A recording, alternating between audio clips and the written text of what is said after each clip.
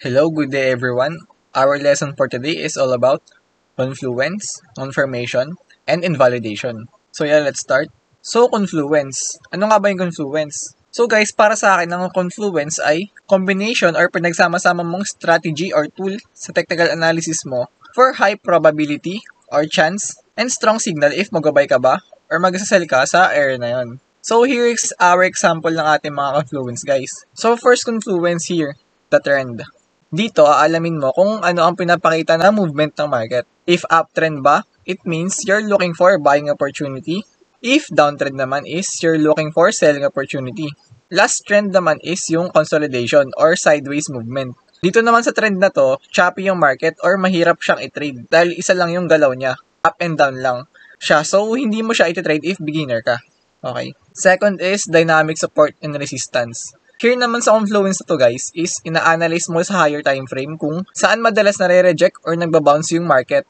And also guys, pwedeng maging resistance yung dating support or yung previous support. And pwedeng maging support yung dating resistance or yung naging previous resistance niya. Okay. Third is Fibonacci. So sa Fibonacci confluence naman guys is ginagamit natin to predict kung saan yung possible retracement or pullback niya and yung magiging end ng movement niya. For example, if sa golden area natin, nag-retrace siya sa movement, then possible na mag-end siya dun sa ka-same color niya. And kapag nag-retrace naman sa institutional area natin, then possible end ng movement niya is yung ka-same color ng area na yun. Okay? Fourth is candlestick. Sa candlestick confluence naman is marami siyang gamit. Pero yung ibibigay kong example, meron tayo 2 example here. First yung sa continuation pattern, which is yung BBB. Pag uptrending siya guys, bullish, bearish, bullish na candlestick yung makikita mo. Pag downtrending naman, bearish, bullish, bearish naman yung na candlestick yung makikita mong pattern. Second is yung sa imbalance naman. So sa imbalance, binabalikan to bago mag-shift ng movement. So sa imbalance, dito naman is yung market gap between the second candle. Okay, makikita mo to pag yung first high wick ng candle is magkalayo or may gap sila ng third low wick ng candle. Same lang rin pag downtrending guys, yung first candle niya naman is low wick ng first candle and yung third high wick ng third candle. Ayun. Last is TSI or True Strength Indicator. So dito naman sa TSI, ano lang siya guys optional lang siya kung gusto mo siyang gamitin. Kasi, ginagamit natin itong TSI if hindi ka pa confident sa order block na pinilat mo. Ginagamit natin siyang confluence if magkakross siya dun sa order block area na pinilat mo. Okay? Next is confirmation. So, ano nga ba yung trading confirmation in simple words?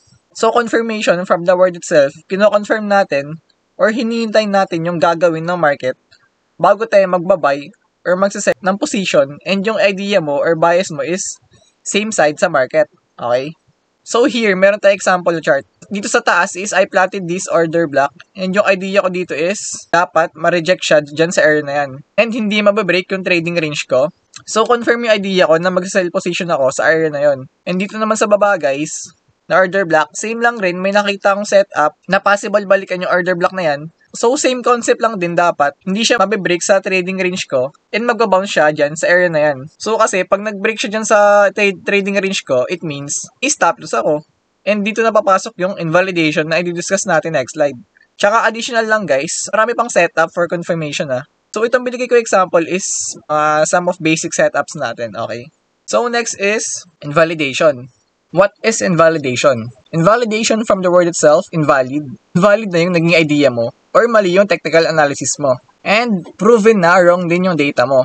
So, pwede din ma-invalidate pag may news or fundamentals yung technical analysis mo. So, here is our example guys. So, dito I thought na mag-bounce siya sa order block. Sa order block kasi net ko and hindi niya mabibreak yung trading range ko. So, ang bias ko here is impulse movement na yung magiging next move niya. Kasi patapos na yung correction na movement niya. And I have long position na nakaset doon sa 4-hour order block. So once na ma-hit doon yung price and possible mag-bounce or mag-end yung retracement sa area na yon. Ayun yung naging plan ko. Sadly, nasa wrong side ako ng market at hindi confirm yung idea ko, which is binasag niya yung order block and namagpa siya sa trading range ko. Here. At finil muna yung imbalance. Here, the market gap. Ayan. Yung between the first candle here and the third candle here. Binalikan niyo muna yung imbalance, tsaka dun siya nag-end yung retracement bago mag-bounce. Okay? Bounce up. So, ayun lang guys. Ayun lang yung quick example ng invalidation and dito na nagtatapos yung ating lesson. Always remember, think smart, Trade Smart, Trade Pilipinas.